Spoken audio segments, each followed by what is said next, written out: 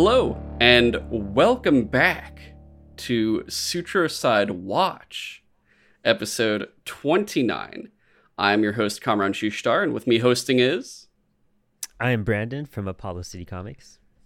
It is the month of May, and we are back with January. We have returned. We were on a little hiatus there for the first half of the year, but we are now back, and someone was doing a big old move, so we are no longer, if you guys listen to our other stuff, we have Texas Brandon and California Brandon, or San Francisco Brandon, and now it's pretty much Virginia's own Brandon now. Yes. Yeah, I've traveled literally drove across the country. I traveled across America this spring, which was pretty interesting. And I'm in Virginia now. Yeah, pretty crazy. Life's been insane lately, but I'm here. It's beautiful. It's just stunning. Like this concept of like green, like and rain. There's like water. I was talking to you about that, where if you guys remember Force Awakens, when Rey leaves Jakku and goes to like that planet the first time, she's like, "There's so much green." It was like, this is how this guy's going through right now. That is literally me right now, and it's so sad because I didn't really like that line when I saw it, but then like experiencing that, I'm just like, oh wow, that's so much truth. You were Rey this whole time. You were Rey Binks. Yeah. And you know what? It makes me hate like the Book of Boba Fett, and I'm disappointed in Obi-Wan and all this stuff because I'm just sick of seeing Tatooine. Fucking over it. Like I'm sick of seeing sand. I am Anakin now. I hate sand. You're just reminded of it. It's more of a personal level for you. It's not even like the just the production of like, oh, the Star Wars lore of Tatooine, where I'm like, yo, we actually never really like delved into the surface, and we see like the Tusken Raiders. I'm like, wow, it's so interesting. You're just like, it reminds me of home. Fuck. Yeah, literally. Like it looks like everyone's backyard in El Paso. But yeah, I mean, dude, it's been crazy. We have a lot to catch up on. We have a lot to read, to talk about, to watch. We did part 1 of our Spike Lee month with More Better Blues. Dope movie. I can't wait to rewatch that movie. Actually, it's so good. And this one like actually took a lot of research too, and I wish I could have done even more research. Like this is a movie we should have planned in like a year, so maybe one day we'll come back and do a follow-up touch-up with more historical stuff behind this. But today, wrapping up our Spike Lee month of January/May, which I will say there's a significance to this month of, ironically enough, too. Well, I'll talk about it later near the end, probably. Oh yeah, hell yeah. Oh yeah, we're doing Malcolm X by Spike Lee. Yeah. And this was, I think you chose this one, right? I think I did. Well, you wanted to do Spike Lee, and we were trying to go through to determine which ones we wanted to do. And I think Malcolm X, just because it was like, I had already watched it once in, I want to say, high school. We went through it for history. And I just remember it being a very important movie. And especially the fact that I thought it was kind of serendipitous when you chose Mo' Better Blues. It had Denzel Washington starring. And this one also was starring Denzel Washington. So it kind of went together in that sense. That's right. Where we're kind of doing almost like a double, not just director, but actor double feature. In which I think we're doing also, again, ironically enough, in September, where we chose like... we were trying to do rom-coms, and somehow it became like a Rob Reiner month on like not on purpose. So it's kind of funny that these things are happening this year. But yeah, this was written and directed by Spike Lee, aka a Spike Lee joint. And I was actually looking through his filmography, and I don't know if his first film counts as his first film because it's like an hour long, but this would make this film his 7th through his filmography. Wow. And I don't know if we talked about before, but Mo' Better Blues was his 5th. So, normally we go through a director, and a lot of the times we're kind of choosing their first film, because that's, like I said, always the interesting thing about that is it's the film where they have everything to prove, probably the smallest budget they'll ever have. So you're seeing the most quality of just creative thinking in it, potentially, where it's like, this is their make or break. This is like, are you going to sink or swim? But for Spike Lee, these other films had more significance, and we honestly don't know. I don't know if you do, but I have no knowledge of like the films prior to Mo Better Blues either. I don't know much about it. I've seen them for sure. I've seen She's Gotta Have It. I've seen Do the Right Thing. I haven't seen School Days. That's the only one I haven't. But She's Gotta Have It is a very indie film. Like, it's very kind of art schooly in a sense too. Yeah, it's kind of funny. It's different. You could tell it's a Spike Lee movie, and you could tell like how these characters kind of like come to life in other films and have like evolved, and his writing evolved. Because when you watch Do the Right Thing, it kind of has a similar essence. Totally different themes, totally different everything, but like the essence of like how he directs, it was already there. It started showing, and She's Gotta Have It. And then More Better Blues, I felt like it evolved a little bit more. And then when you watch, I haven't seen Jungle Fever, but Malcolm X, one thing that caught my eye was, I was like, this is a film made for a theater, because the way the cuts were and how many scenes or how many transitions there were between like individual scenes. There were so many, like, especially in the first like hour. Dude, I wish I would have counted it. There was like 40, 50 scenes going on in there. There was just cut after cut after cut. And there's like flash sequences. There's flashbacks. There's like, it jumps around in a very, easy to understand manner, like almost documentary style, which he did study documentaries. But like, you kind of see it, like everything he was building up for the last, like, whatever, 5 films, 6 films kind of was just like here in your face, like box office, like a documentary style of Malcolm X. And it was told in such a historical aspect, in a documentary sense, but it was also told like a film. So, and nothing was really exaggerated, nothing was really overdone about like Malcolm's history or who he was as a person, but it did feel theatrical and not just like a documentary you'd watch like on a Sunday or something. You know what I mean? Yeah, very much. Like so. it has like that Spike Lee filmmaking style in it. Yeah, he just does a lot of his movies just have all these very interesting cuts. Like, I feel like that's one thing when you can note his his film style. It is just like cut, and you're just like, whoa, okay. Like the only movie I've seen of his, I want to say in the theaters, was Black Klansman, and very much like all the same shit happens there too as well. It's like even now in the modern day compared to like when all of his previous films like released and whatnot throughout his directing career that is still ongoing. What's interesting about this movie too is he wasn't the first choice director. It was actually Norman Jewison. I can't get behind that. The last name kills me, just because I'm also Jewish. And I'm like, the dude is.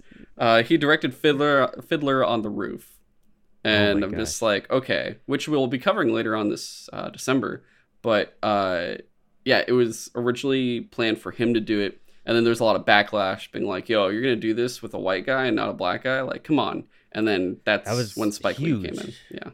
That was a huge thing with the studios, and there was stuff like where Spike was kind of coming in and kind of saying some stuff, being like, guys, like, I'm ready to do this. Like, I can do this movie and everything. And even when it came down to the writing of the film, there was writers prior than him. I want to say there was like 3 scripts before Spike Lee's script, and he kind of read them all and he kind of tossed them and just like, maybe use a bit of information from 1 or 2 facts or something. But like, Spike kind of just took over this project, and it became a huge passion project. And notice when you look at his filmography, he did like 5 or 6 films in like 5 or 6 years. Like every single year was a new movie. Yeah. So you figure he's wrapping up Jungle Fever and already starting Malcolm X and having a battle with the studio and everything, which was hell, because Warner Brothers just like did not budge on a lot of things. They did not help him in a lot of aspects.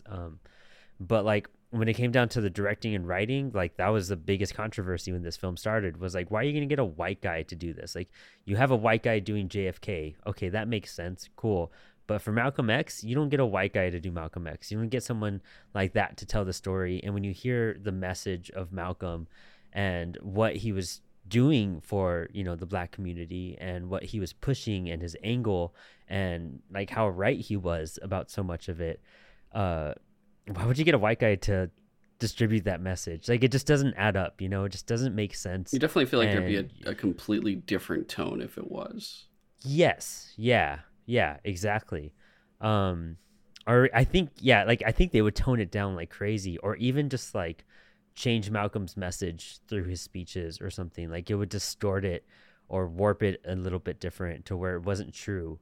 But I mean, we got Spike on it, and Spike really just, him and Denzel, man, phenomenal. Before we get into them though, but the budget too. I kind of know about the budget issues that they were having throughout the entire film. It sounds like basically, you know, Spike was asking for a $50 million budget. Like he's like, we need this much Here's money. 20. I've done the math. Yeah. They wouldn't give him a lot of money, and he kept on fighting and fighting and fighting, and he went over the budget, and he was getting part of his money he got from the film, he was putting it right back into the film. And then towards the end, where they were out, they were done, they were over budget, they were out of money, Spike reached out to other people like Oprah Winfrey and Michael Jordan. I mean, at the time, Michael Jordan, Bill Cosby, like, you know, Bill was still right at that time. But he reached out to yeah, right. We just didn't know. Yeah. And he got all these people from the Black community to like help finish this film. And he basically was like, this is important. This is a message. He had so much passion and fire behind him. Like it just, I'm glad it worked out, and I'm glad these people gave, you know, as much as they could. I mean, they probably could have done more, but they gave money to Spike to finish this movie. Yeah.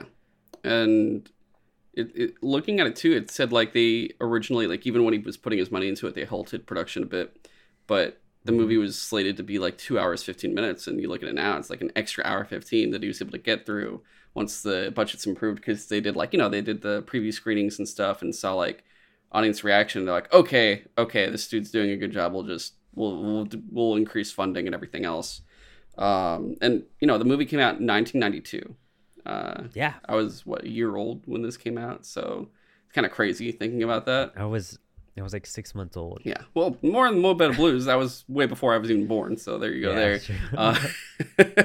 But yeah, it's just crazy looking at just how much of a fight Spike Lee had to put up with just to get this film made the way he wanted it to be made. And the whole thing is like, it's supposed to be like an autobiography. I can imagine in an alternate universe if they were like, yo, we're getting Woody Allen to direct the Malcolm X movie, and he's, oh god, you know, we got all these people we're just like, it's crazy to think like something like that. Just imagine someone not black doing this movie, and that for some reason that was the first thing my mind went to, and I'm like, oh, that would have been very interesting and potentially comedic. Yeah. And we would not have fit the tone at all.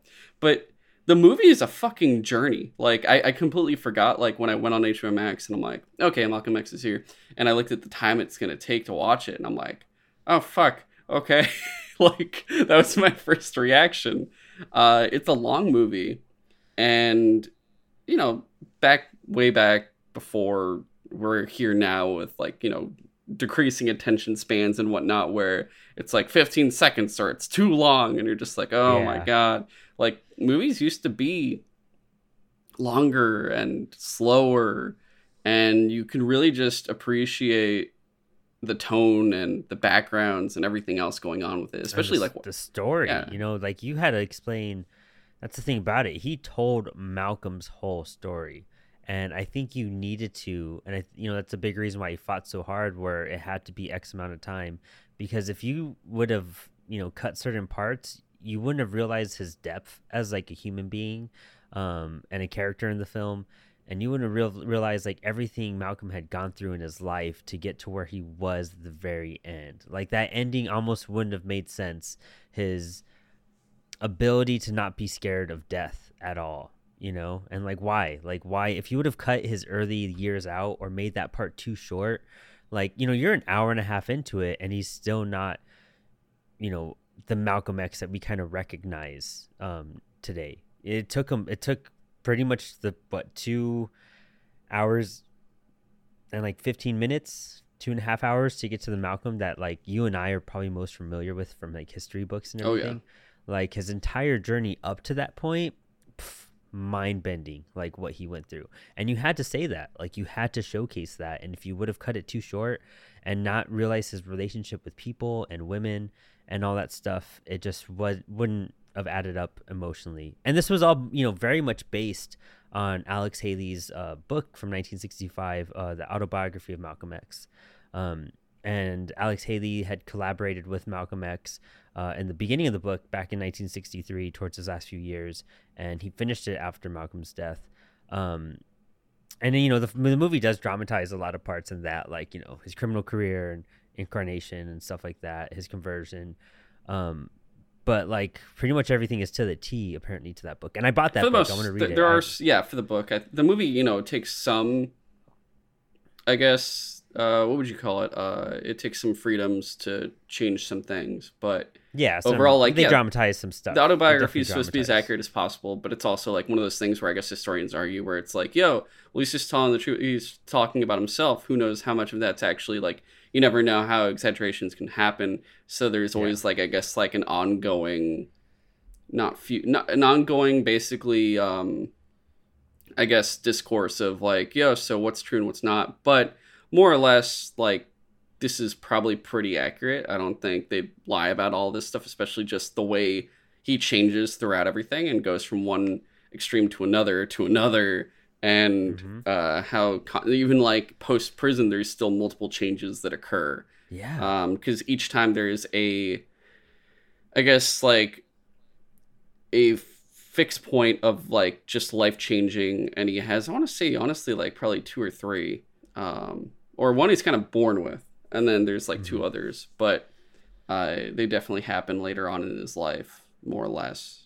And it takes, especially, you know, once he really finds out what happens with what's his face. Gosh, they say it's his name so many times. The honorable Elijah Muhammad. Yeah.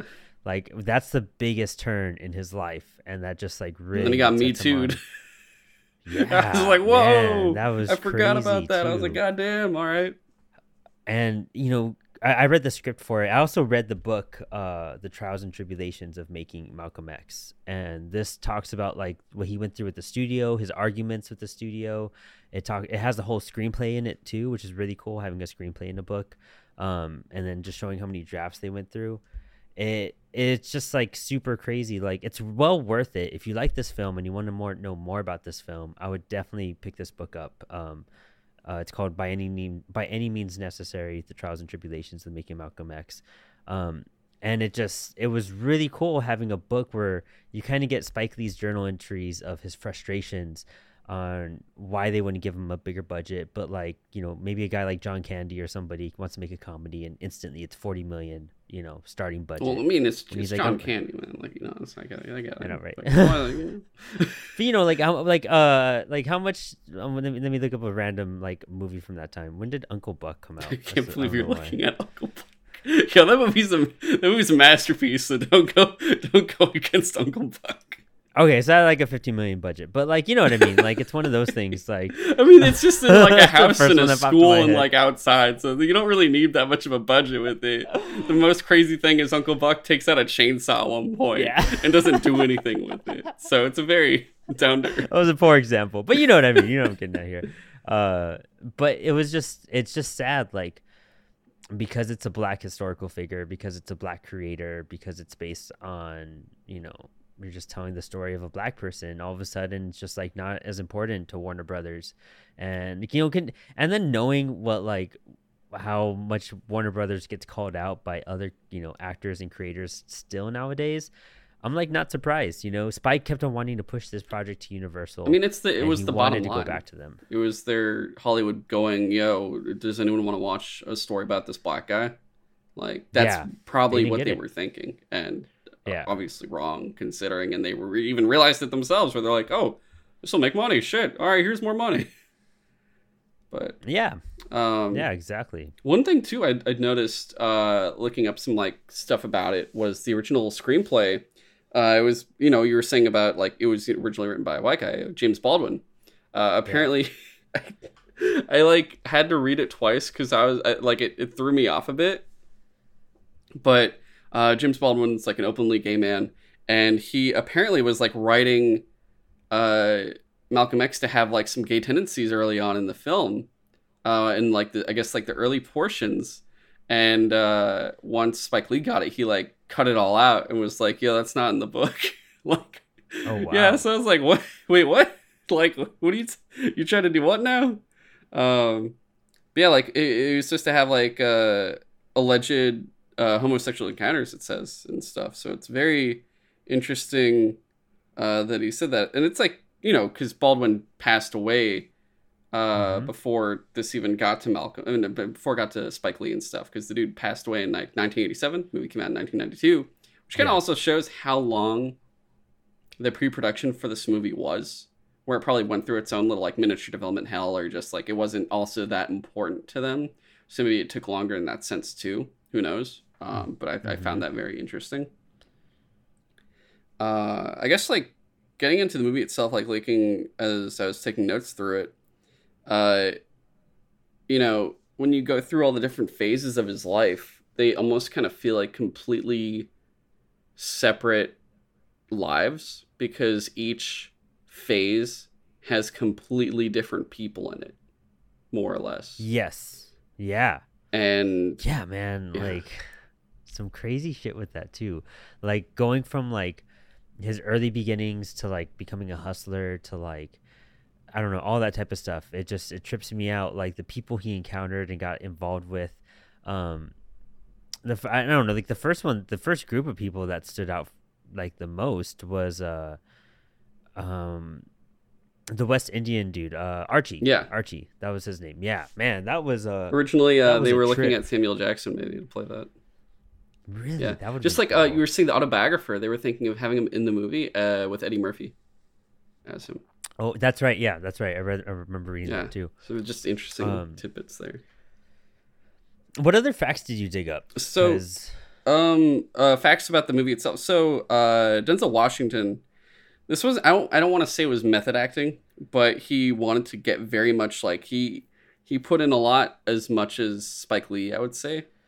yeah, there He was spots like with Denzel that when he was on set, there's people that knew Malcolm X like personally. Like I'm spacing out names, of course, but they were on set with him and they just like couldn't believe what they were looking at, what they were hearing, what they were witnessing. They were just like, this is Denzel has embodied Malcolm so much that it blew them away. Like they felt like they were talking to Malcolm and not Denzel yeah. when they would have conversations. And I think that's beautiful, not only in an acting sense, but just like in a passion sense, you know, like for someone to resonate that strongly from a guy like Malcolm, that's beautiful. That's really what you needed for this film. Anything less wouldn't have made it as impactful. Yeah, he put in a lot of research. He also like straight up stopped eating pork for a while.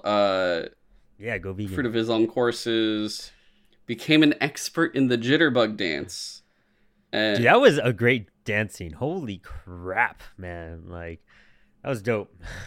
You can't fake that. You know what I mean? this is from a Screen Rant article, but it says like Washington was so dialed in as Malcolm X that he knew which pair of glasses the man would wear depending on the day.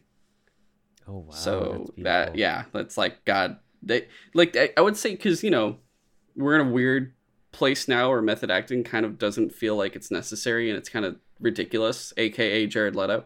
And Yeah, thanks for yo, ruining that, Jared. 45-minute bathroom breaks, let's go, baby. It's like he's not even crap old. Like what the fuck? It's so stupid. But you know, with this, it's like, oh, it makes sense when you're trying to get into someone like this. Maybe not everything was like, I mean, I don't know if I would have stopped the pork. It's like, yeah, okay, that's a little over the top, I guess, more or less, but like in terms of everything else, it worked like very well. And I think Denzel Washington, like this is probably one of his greatest roles he's ever done, easily. So Just because powerful. it's You like, don't even realize you're watching Denzel. yeah, Like, you're and like, that's that's what I Malcolm love. X. You don't think about it at all. Mm. He's just that good of an actor when it comes to these things. And Him and like, there's a few other actors that are able to do that. Home Slice, who plays Sirius Black, oh, and Gary Oldman. Mank, Gary Oldman. Yeah, like when you watch a Gary Oldman film, like you forget you're watching Gary Oldman half the time, and you're just embody. You're just not embody. You're just like transfixed on that character. Denzel's one of those people. He's not like Tom Hanks, where like it's Tom Hanks in a situation. You know what I mean? Every movie is just Tom Hanks in this situation. It's the character. Like they're such good actors. Not to say Tom Hanks is a bad actor, but you know what I mean. Like you know a Tom Hanks film. Yeah, he's Woody. Yeah, Woody to Forrest Gump. Jedi. Yeah, exactly. And fucking Wilson, all the fun stuff. Castaway, So, But it's hard to like not realize, like, you look at those Tom Hanks movies and you're like, man, it's Tom Hanks. There you go. It's gonna be a Tom Hanks movie. I know what to expect.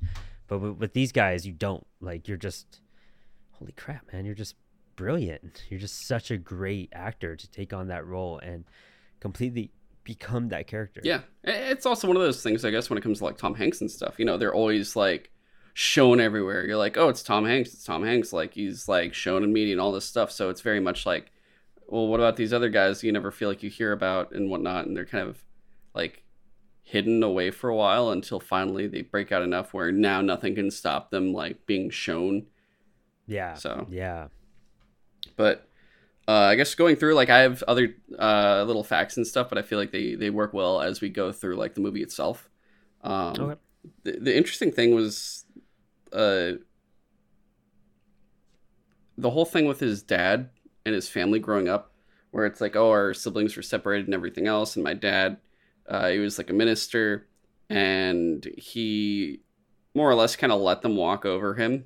When they burn down the house, he like pulls out a gun and shoots it more or less at the air. He doesn't really shoot at them to kill them. And his wife's like, yo, you should have just shot them. And I'm like, also like, dude, just kill them. Like, it's not gonna, they're gonna come back. And he's like, oh no, they'll never come back again. 5 minutes later, dude's on a fucking train track, like, ah! And you're like, well, we all learned our lesson, didn't we? So, and see, that's like such a sad thing too. And I mean, the whole point behind that was really just to showcase, like, Malcolm's dad was a human being. Like, he didn't want to hurt another person. Like, he didn't want to. More or less a pacifist, kind of. Yeah, exactly. Like, he knew how to like scare, but he didn't want to like harm someone, because that's just not who he was, no matter what was going. I mean, they threw Molotov cocktails like through there. They're burning down their house, and he's still like not trying to kill these people because he felt like it was wrong. And then these people come back and just fucking bash him over the head with a hammer and toss him over railroad tracks, like. And it just shows how horrific like our nation is towards the black people. Like, it just continued and continued, and you get that whole, because they had the whole trial scene about that case and how they were saying like, oh well, it was self-induced, it was suicide. And then the wife is just like, you're gonna tell me like my husband hit himself over the head with a hammer and then took himself to a railroad track and jumped in front of a train? That's suicide? They're like, yeah, it all lines up, ma'am. Fucking. It was like, okay. And it's just so wrong. Like, it continues to show how wrong people are and were, and it's just disgusting. And it just makes you realize like why his mess. It just shows more of Malcolm's character. Yeah, it shows just what he was born into was all that, and then like everything's happening with his mother. So they all get kind of separated with the siblings, and he goes to like a school where he's the only black kid, and he's like, I want to be a lawyer. And the teacher's like, oh, that's a carpenter, use your hands. No one wants a black lawyer. And you're just like, okay, so he's not having any, like, one thing I note is every single interaction he has with someone white is always negative. There's always a negative interaction. There's never a good one. The only good one is his girlfriend, who Betty. Yeah, and she is also a criminal, but I think he was a criminal first. I'm not really sure like how that, if he ringed her into it or not. It was like a whole thing. But I feel like they were just like, I felt like he rung her into it a bit more. Like, she was up for it. She was down. She knew she knew what she signed up for. Yeah, very much so. Yeah. And besides her though, every male interaction was always bad. It was just always someone going like, hey, we're going to fucking set your family's house on fire because we're fucking KKK. To, I'm a fucked up teacher. There's the judge, the guys that arrest him, all that kind of stuff when he like does the theft and everything. But you're watching all these different things of, because of your skin color, you're going to deal with all this shit.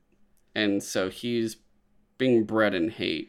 More or less. Well, I guess starting off, he's more wanting to be white because he gets the Yeah, like girlfriend, he does all that stuff.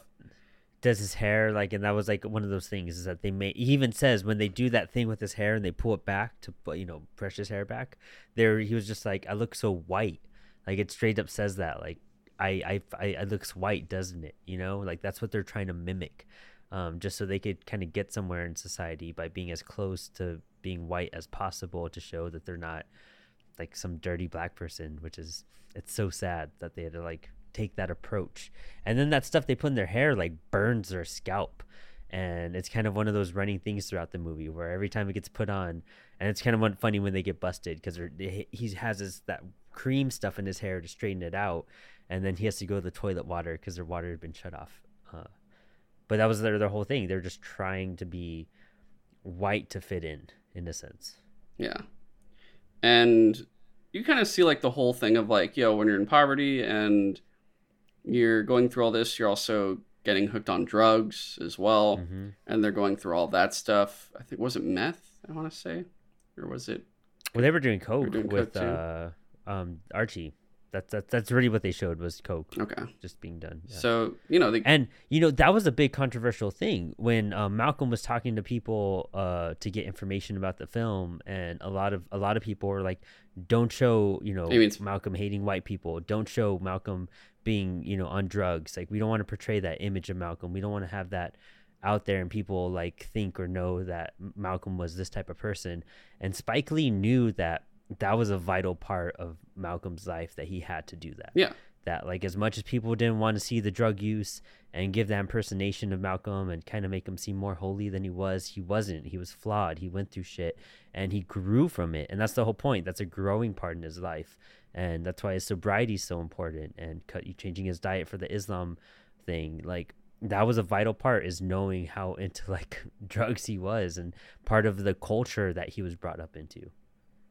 Definitely. And, we get through all of the criminal stuff and the Zoot life and everything else, which, he had the full waltz and everything else. And I was just like, I was trying to flash back. I'm like, damn, people fucking did that. Like, they're just like, yeah. And seeing Spike Lee with him, like him and Spike just like doing the walk, like down the street, like together. I don't know. I don't know if you noticed, but, in Mo Better Blues, Spike Lee plays Giant. In this one, he plays Shorty. Oh wow, that's funny as hell. Right? That's true. Yeah, that's right. That's super cool. Yeah. So that was pretty funny, and his role in this is a lot smaller because he just plays a character who is just in a phase of Malcolm's life. He's not an integral piece, though he is, like his oldest friend. It seems like the one that knew like him before all the crazy, not the crazy, but like before he became like what he was, Malcolm. And you get to prison and, actually, the court, that was the funny thing with the court where they're like 2 years female penitentiary for the 2 white women, for the black men, 8 to 10 years. And he says it like multiple times. And it's funny. That was actually funny because, it's like Shorty thought he meant like 100 years. So he faints. Mm-hmm. And you're just like, he didn't get that. That's just concurrently. Like 10... He didn't know what the word concurrently meant. Yeah. And it's just like, it's just 10 years, dude. It's okay. That was good. There's like there's itty bits of humor that you can find. One was like there. Mm-hmm. The other is actually, ironically enough, before his death, when that woman's like, pay them no mind. I know who you are. Jesus will protect you. And he's just like, what the fuck? It's so fucking funny. So like there's just funny little tidbits of humor there. The prison though, you get there, and I took a couple notes on this because it was like, okay, he doesn't even actually do anything in the prison. Like where he starts off in solitude. Just like, hey, this guy's new. He doesn't do the fucking prisoner number and stuff. And he's like, I forgot. And they're like, oh, well, you're going to the box. And he's in there for... Beat the shit out of him and toss him in the box. Yeah. Like for not knowing his number. And, they come back to him and they're like, yo, we'll wait another 10 days. Then you're just like, yo, he was in there for a long time. Enough time where, it's dark. You have nothing to do. You're talking to yourself. You probably can't even see where you're shitting. Like, you're gonna go fucking crazy. That is a form of torture. Like, I would very much say that. And it takes its toll. And it's the perfect reconditioning tool where it gives him time for reflection, and it just like it's like his rock bottom more or less. This is his like when I said, you know, there's like weird fixed points that kind of determine his life. The first was just being born into all this shit that was going on, and then the second was this, where his time in solitude makes it so he's much more, you know, he's kind of like a blank slate now. You took all that time, and this dude has like psychologically probably damaged from being in there, and along comes Minister Bane, though I guess at the time it was just Brother Bane, and he's like, hey, you know, here's a little fix, and then after, you know, you can get your life together, and I'm going to help you out, and I'm going to teach you everything. And, you know, he's very much open because he's like, well, I'm going to be in here for 10 years. Everyone I know is either in prison or wants to kill me that's out of prison, like West Indy, Archie and stuff. So he's kind of like, you know, what have I got to lose? Like, I've literally got nothing left. There's nothing going on at this point. And it's funny too, because the man was educated. As a kid, he was just, you know, white dude threw him down and was like, you know, it's not going to amount to anything for you. Give up. And then caused the whole life he went into, because he didn't even try to be a lawyer or anything. And we get to this point where he's being indoctrinated, I would say indoctrinated, into the Nation of Islam, and learning just Islam in itself, or a special version of Islam, I guess you would say, because it's very skewed, because it's like, oh, it's like Black Islam, and then it's like kind of different than the regular version, just because they're like, yo, don't associate with whites, don't do all this, and you're like, oh shit, okay. Like, it's very, very, very tight-knit, and you feel like it's very specific when they're talking through it. But you go through everything from the dictionary, where it's like, yo, you use the white man's dictionary against him and make your own version and stuff like that. So it was just a very interesting way they did it, and he got so into it, you know. He started sending letters to everybody, even like the governor and the president. Like, he was throwing it everywhere, and they're like, oh shit, we got like a guy who's fully faithful. We can definitely utilize this. And they do. And I think the interesting thing here was when you get to this point where it has like Brother Bane and Elijah Muhammad, I can't tell. Like, it feels in the beginning, of course, they care about him a lot. But as you get through it and he starts getting fame, you do kind of feel like he was just also being used as well. Well, you know, the whole thing about that whole Islam aspect with Elijah Muhammad, and I realized watching it, I was like, man, they were right about, you know, what Malcolm was saying was true. You know, what Malcolm was saying was the honest, brutal truth about how they're being treated and how white people think of them and what, you know, Black people are going through. Like, all of that was totally, I felt it. Like, I could totally see that 100%. What like ruins it all is that by always being like, you know, the Honorable Elijah Muhammad has taught us or has said, like, you start to sound like a cult. That's the thing about it. And that's what like really like would turn me off about that. And I mean, of course it's a film, it's history, all that type of stuff, but like that would turn me off even if it was a strong message from anyone, you know. Like, when you're worshiping somebody that I don't believe in stuff like that. Like, I don't think we need to worship a singular person and stuff like that. Like that does nothing for me. But when you're speaking truth, yes, like spread your message.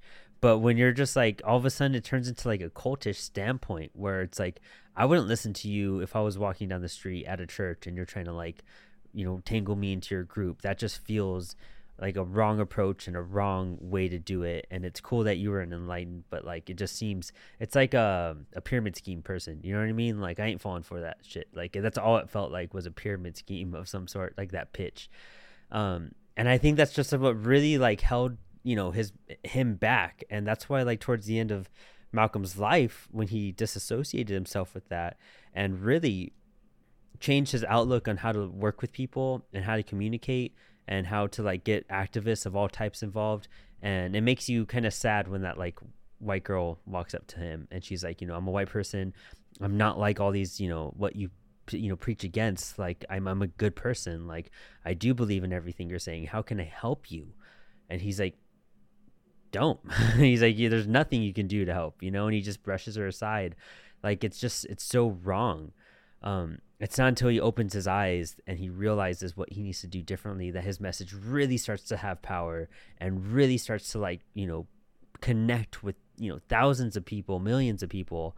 And if he would have had that mindset from the start, instead of like having, I think Elijah Muhammad did great things for Malcolm X in the sense of like giving a platform and encouraging him and giving him a certain type of mindset, but it just turned so cultish. And it was brought up in the film too, like when Malcolm's wife was saying like, hey, all we have is the clothes on our backs and we barely even have a functioning car, but look at them, they have like mansions, they have vehicles. Like, how is that fair? Kind of like Scientology.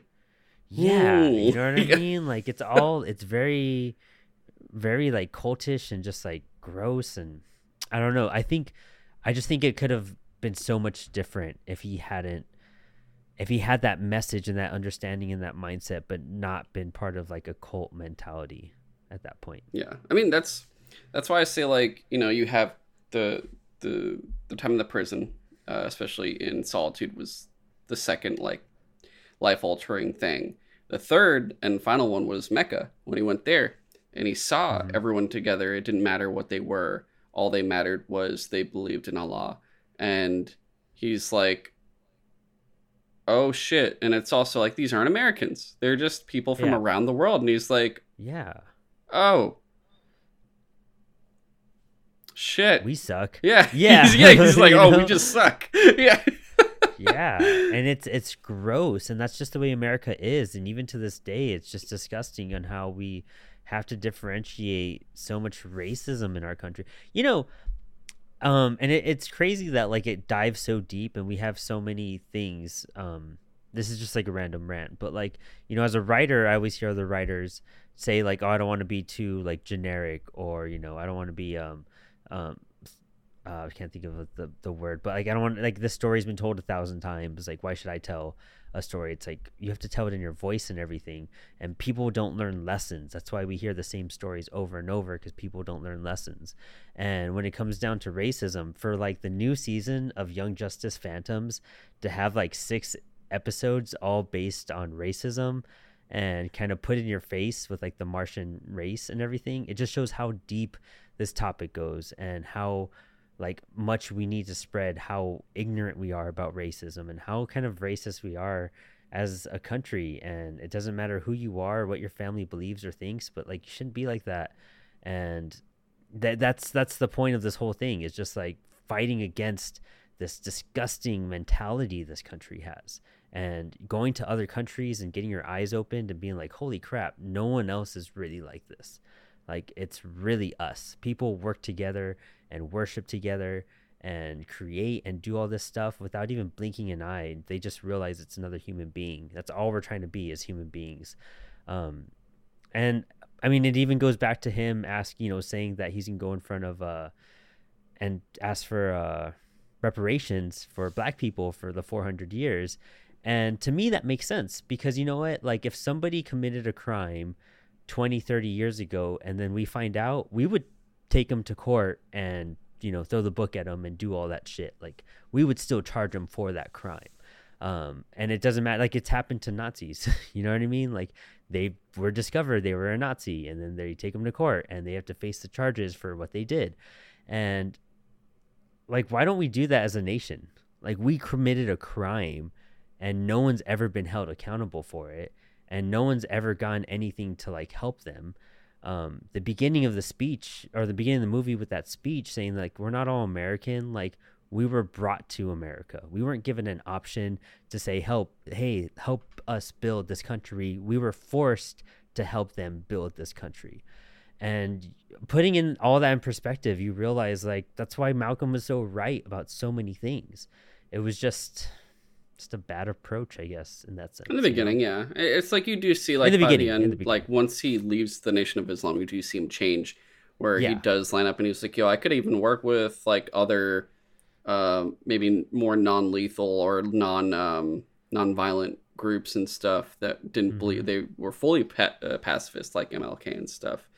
Um, but yeah, he just does all these different things, all these changes. And one thing too, I guess one key part I did want to go back to was I believe Minister Bane. I don't believe it was a real Yeah. person.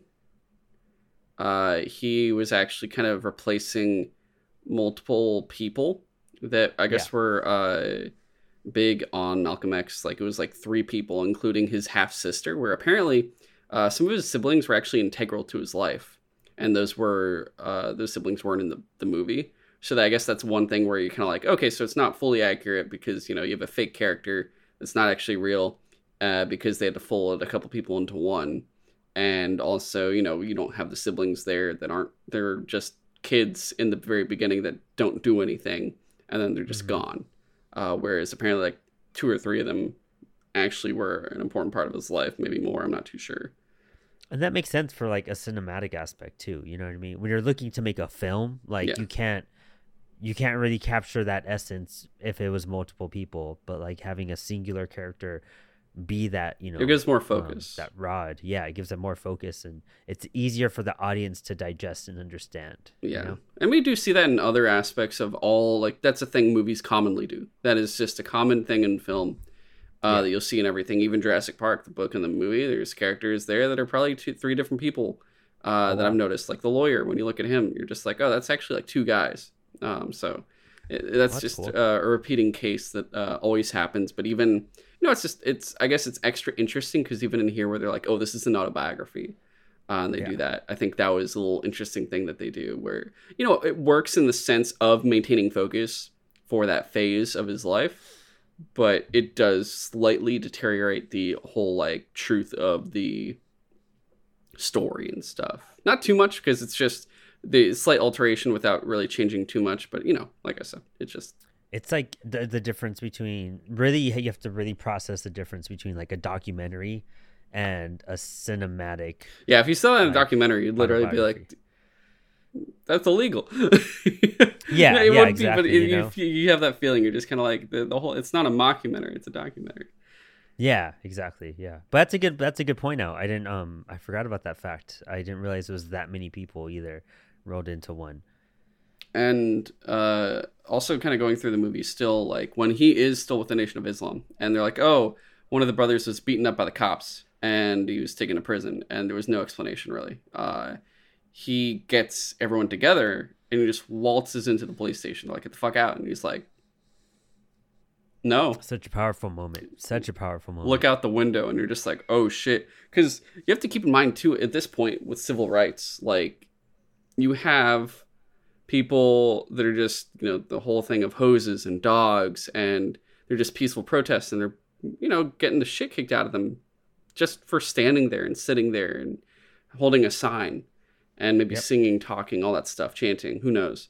And it looks like police and everything else are used to that, and then they come to Malcolm X and it's like, yo, we bite back. Look out the window. Yeah. We'll fucking beat the shit out of you. And you're like, oh fuck. And they're like, the cops are literally like, yeah, give us a second. Here, you go see him. And then he sees him and he's like, the fuck, he's dying. Like, go get him an ambulance. And you see like the march he does where they leave the police precinct and they go to the hospital, and he just like, they're just so well it's crazy how disciplined they are, where they just like move and then march, and it just attracts. It's kind of like that weird, it is a sheep mentality, I won't lie, it is a sheep mentality where you see something or you see people in line, you're like, well, what are you all in line for? And it could be aligned to nothing and people will just get in the fucking line because they're curious Yeah. and stuff, and they just want to follow. And you see just not Nation of Islam black people just there, and they see what's kind of going on, and they just join.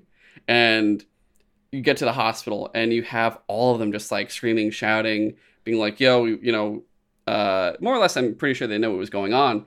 But you have all of them in the back, and then there's like two rows of the Nation of Islam brothers there, and they're just fully still just like, "Yo." and uh, you have Denzel. I mean, you have Malcolm X there and stuff, and the music that accompanies that march is so. Yeah, so good. It's the only music that I can remember from the movie. Like the music in this film is very subtle. It's not that like it's not really meant to be heard. It feels like it's just kind of like there to not to make sure there's not complete silence at certain points. Yeah. Where that happens. And for this music, it's just like you feel the trumpets, the horns that are playing, and it's like full on, like it feels like noble and militaristic and stuff. And it just sounds so interesting because it's just like, oh shit. And then you see the police captain there, which I cracked up when I saw the police captain because I saw him and I'm like, wait, the fuck? I know who that is. And it was I wrote it down. It's Peter Boyle. That really? is the dad from Everybody Loves Raymond. Oh my gosh, that's funny as hell. But you know, they check in, the black doctor comes out, and he's like, because you could tell like, hey, we want our people working on this and stuff. And he comes out and he's like, hey, he'll be okay. Like we stabilized him, he'll be fine. You're good. And you know, the captain's like, so can y'all like leave now, please? And because they can't even do anything. There's more of them than there are cops. The cops are vastly outnumbered. And he's like, so can you all leave? And, you know, he literally just does like a motion with his hands and just goes like, boom. And they march off. They march off. When they're marching off, just the regular people that just gathered because they saw a bunch of dudes walking are like, oh okay. Just fucking start walking away, just like kind of confused looking. And you're just like, the fuck just happened? Yeah. And it's funny too, because I remember this was, I want to say, one of the only quotes. There's like 2 or 3 things I remembered from high school that was like uttered in the film. And one was from the police captain, and he's like, that's too much power for one man to have. Yeah. He says that very neutrally, just like a man. And you're just like, oh shit, you don't even think about that, because he's like just the spokesperson for the Nation of Islam. He's not like someone. He's just so charismatic. He's able to do like all these leading moments with like getting people involved, getting more recruitment. But once he gets to the press, it's like, oh shit, this dude is now the face, more or less, until he leaves. And then it's like, oh yeah, Elijah Muhammad, and then all the other shit that goes down. And then like they completely just, you know, separate and everything else. But it's crazy how that goes on. And then, you know, you get to, you know, he gets to Mecca and all that all this stuff changes there and everything else. But, and the cool part about that is that they went to Egypt to shoot that. Like Spike was adamant about like, no, we need to go here to shoot these scenes. Well, like, we're not going to do some green screen or just go to some desert. Like, we need to make this as accurate as possible. And that was part of the budgetary issues that they're having. Yeah. Yeah, because the whole thing with that, there's something big with this. I will say, like, they shoot in Egypt and they shoot in Saudi Arabia. They shoot in Egypt to show the pyramids, because the whole thing, I felt a reason that Malcolm goes to Egypt is like, hey, the whole thing he's preaching before we were here, we were in Africa. We were kings. We were kings before they were still cavemen, and we were kings. Yeah. And he's talking about that whole part, like, we were here before Jesus Christ. We were here before there was religion. We were here before, you know, there was concepts of any of these. We were the first man on earth. Yeah.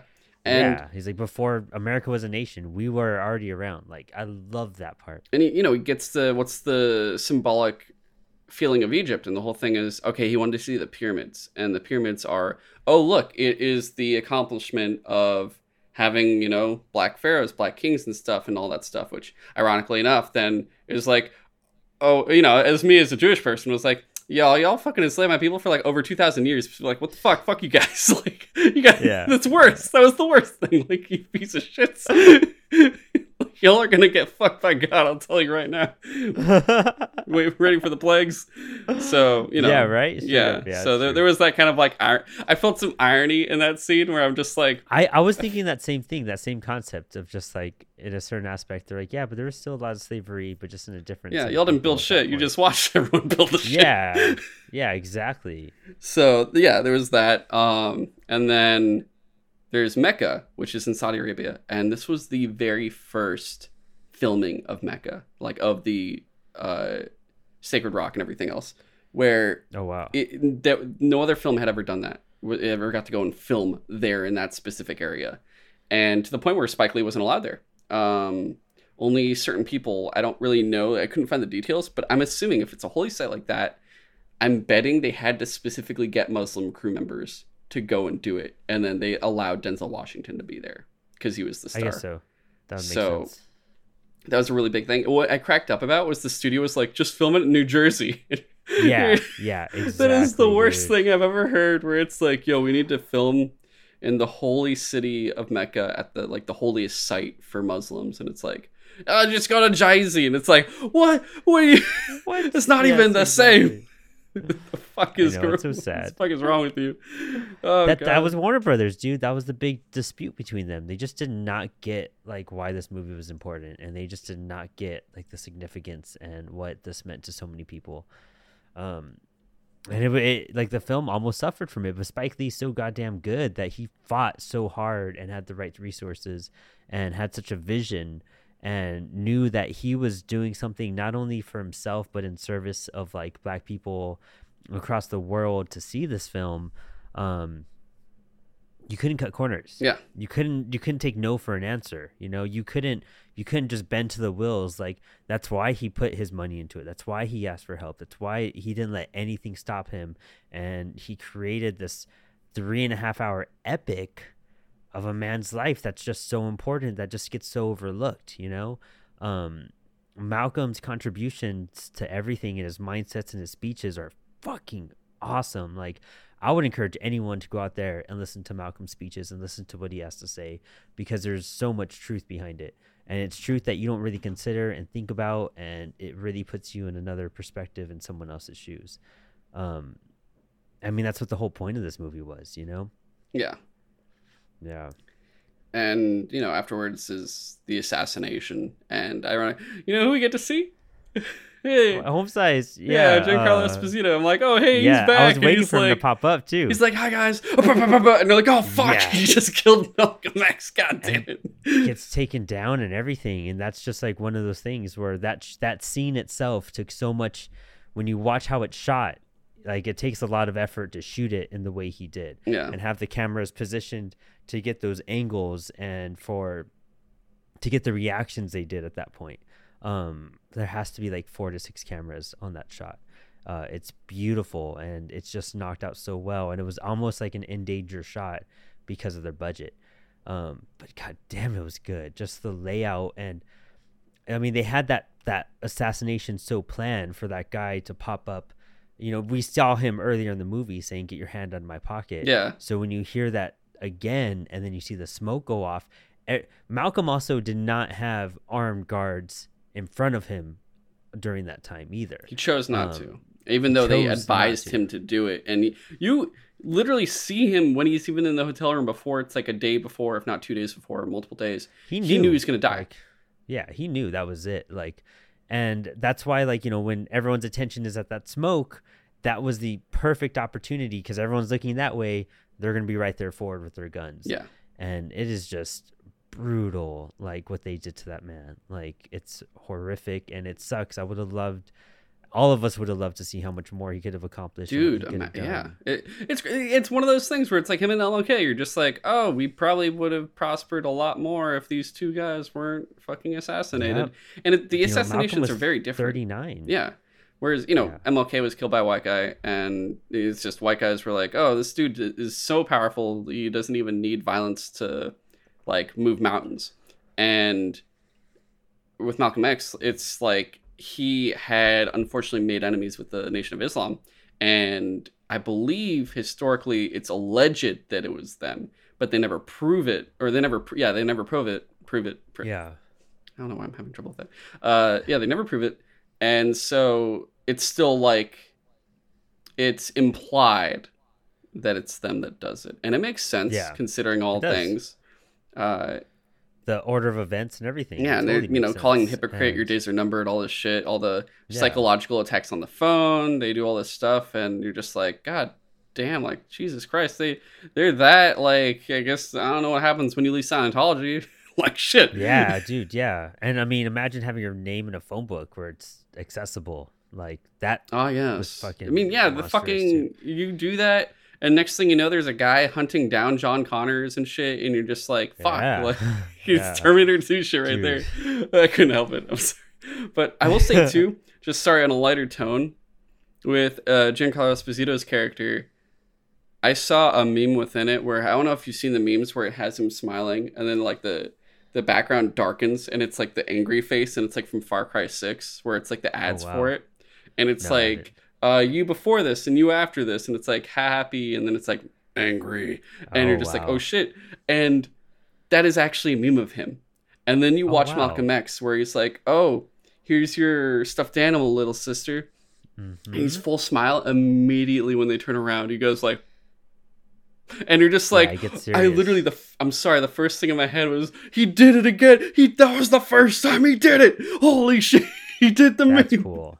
That's So super he cool. has such a for just like he's in there for 2 minutes, and in those 2 minutes, he just the acting chops of Giancarlo Esposito is just insanely good. How Yeah. good of an actor he is. Like, And I love seeing him pop up in these Spike Lee movies. Like, what a perfect. He's just another one of those guys that's just like you would be with this awesome crew of people coming up during this era. Like, it's just so much respect for that. And I love how like they bring back those repeat actors. oh You know, yeah, when they vibe that well with creators.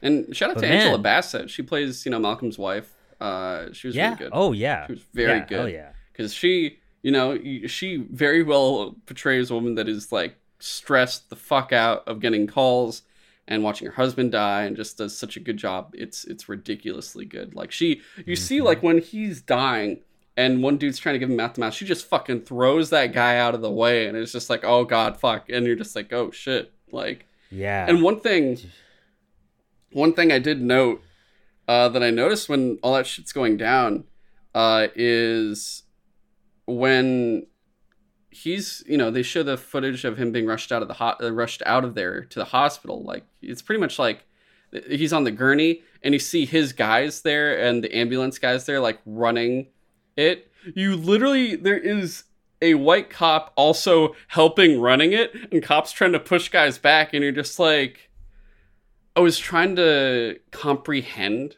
what was going on there of Hmm. like why are the cops there doing that like I'm like because wouldn't it be beneficial I guess to whoever there's like the FBI or whatever white dudes that have been like tracking and putting bugs everywhere and everything else and they're just like I think at one point it says like um MLK makes this guy look like a monk or something at one point Yeah. Yeah. Yeah. and the feeling I thought was of one of is it just them doing their job?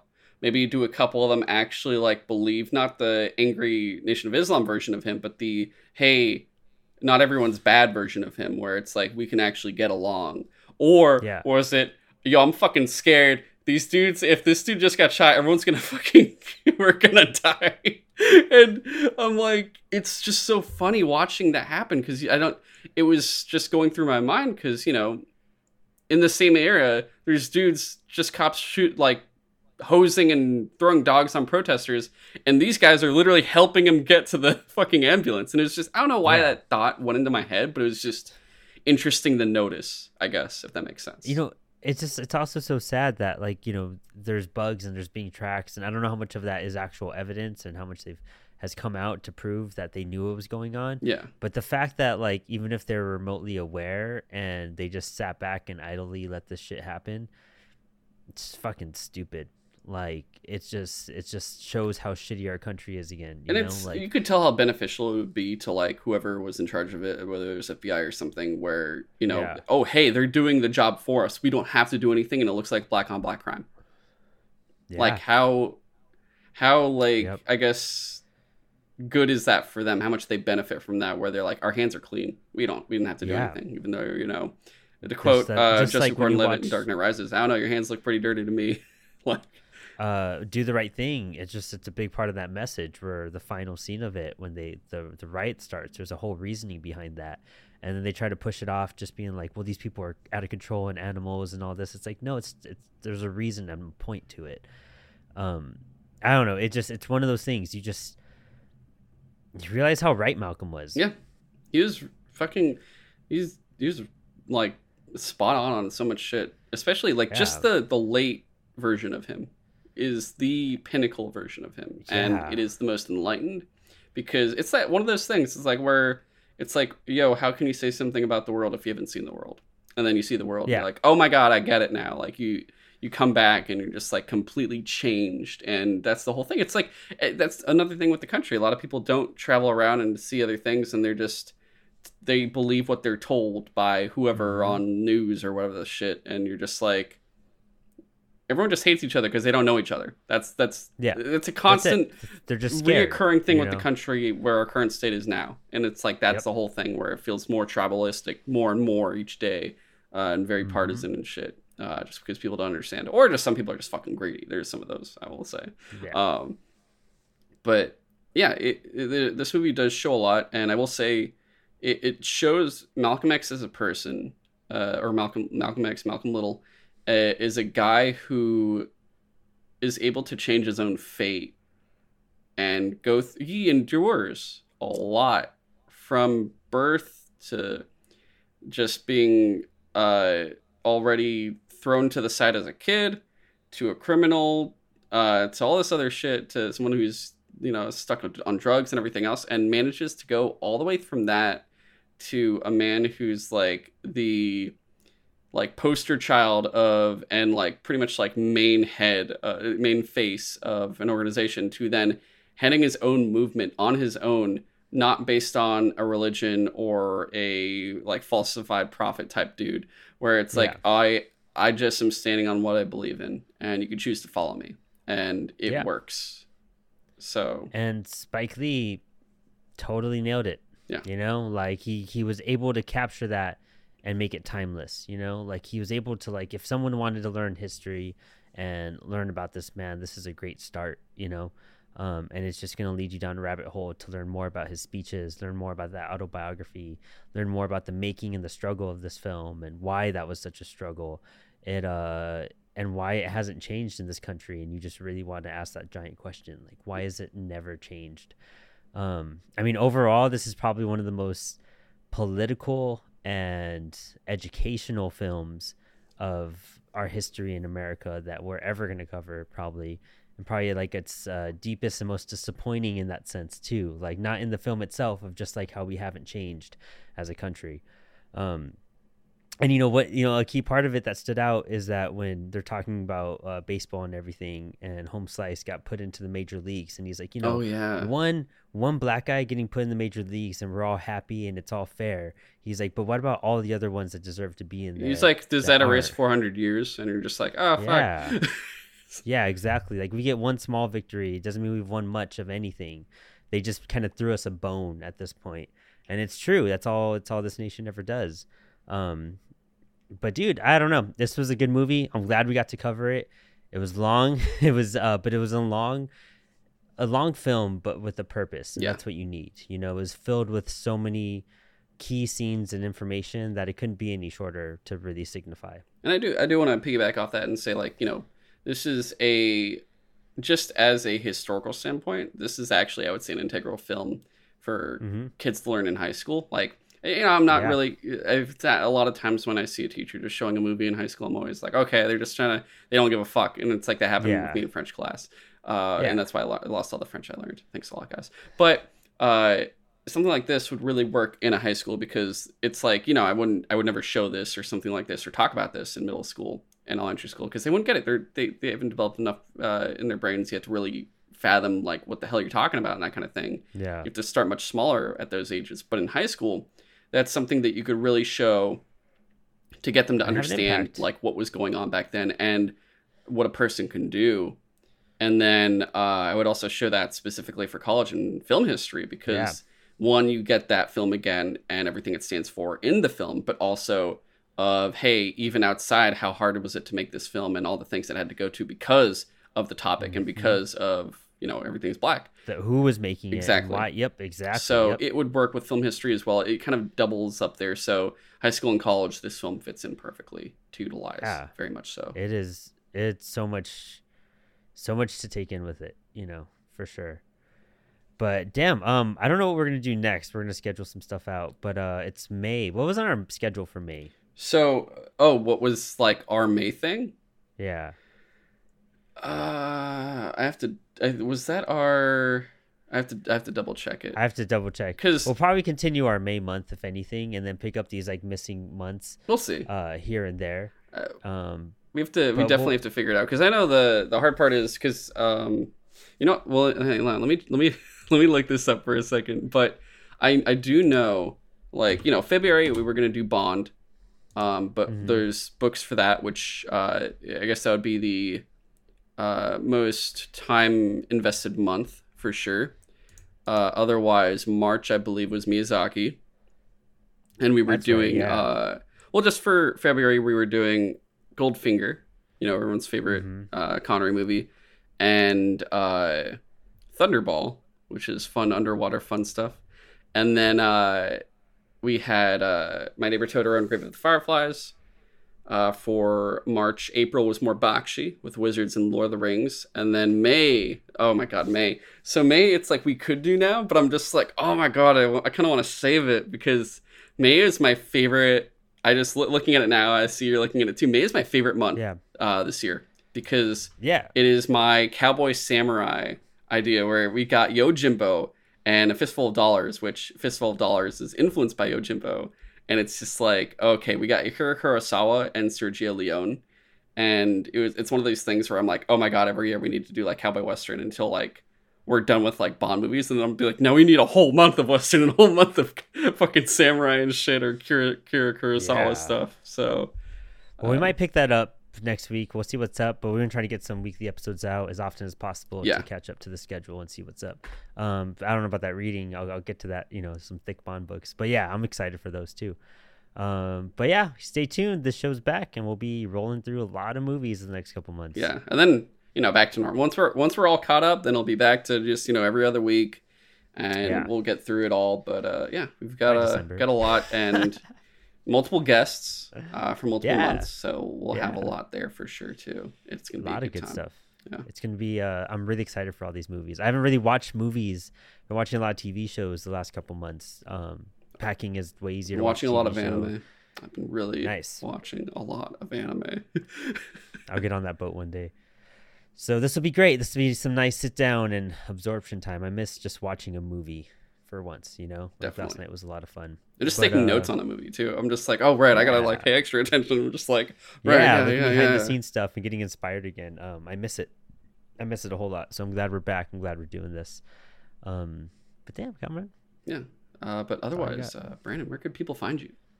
Check out Apollo City Comics on all podcast platforms. Apollo is back as well. We have, in fact, the last week, we just released an episode that you were on where we talked about the over and under Batman actors in movies, Oh my where God, we really that decide episode. what's overrated and uprated. It's such a fun episode. Go check it out, everyone, where we talk about the film. Actors and movies, and then we have some Paul Pope stuff coming out. We have some great interviews coming out. Check out the Across the Bifrost, where I was a guest on, and then we might try to get him on Sutro Side Talk and everything to talk about Multiverse of Madness. A lot of cool content, lots of that content. But you know, check out our Instagram and our YouTube and all that. Yeah, awesome, man. As for us, you know, this is on the Suture Side Talk channel, so we still got that every week, and I just put out a May preview on Instagram of kind of what we're doing, and you know, you guys could check out the last episode. I guess the last two episodes. We did an anime one. My friend Momo was on, and we talked about Attack on Titan, Yashahime, My Dress Up Darling, and this should be out after episode 148, which we're talking about Robert Eggers' The Northman and the unbearable weight of massive talent, aka Nick Cage playing Nick Cage, actually. Next week, yeah, Brandon potential will be on, along with I'm gonna talk to the Bifrost guy there, and we're gonna do Doctor Strange and Moon Knight. Week after is Horizon Forbidden West, and then we're ending the month with that Halo TV show and all of its pain that it's been causing me, and some Halo multiplayer too. So all good stuff. Cut of Steel is also coming back. We were like kind of gone last month, but I'm currently, now that I've finished a thing that kind of has been holding me back from doing more podcast stuff will be doing the Where Are They Now episodes, depending on how long it's going to be, of kind of looking at every single movie ever announced since Man of Steel and whatever happened to it. So that's going to be really fun. I still have to go through the full research of that, but that should be this month for sure. And Up to It, Down to It, we will have an episode potentially soon this month where it's going to be about surgeries, hospital stuff and whatnot, just stories and experiences, just because I had my surgery recently too. So that's right. It brought that topic in. I was like, oh, we got to talk about that. So it'll be fun. But yeah, that's all our stuff. And, follow us on all platforms, or Instagram, Twitter, TikTok, coming back on TikTok, all that kind of stuff. But until potentially next week, we will see you later. Thanks for having me, man. Thank you for being here. So long.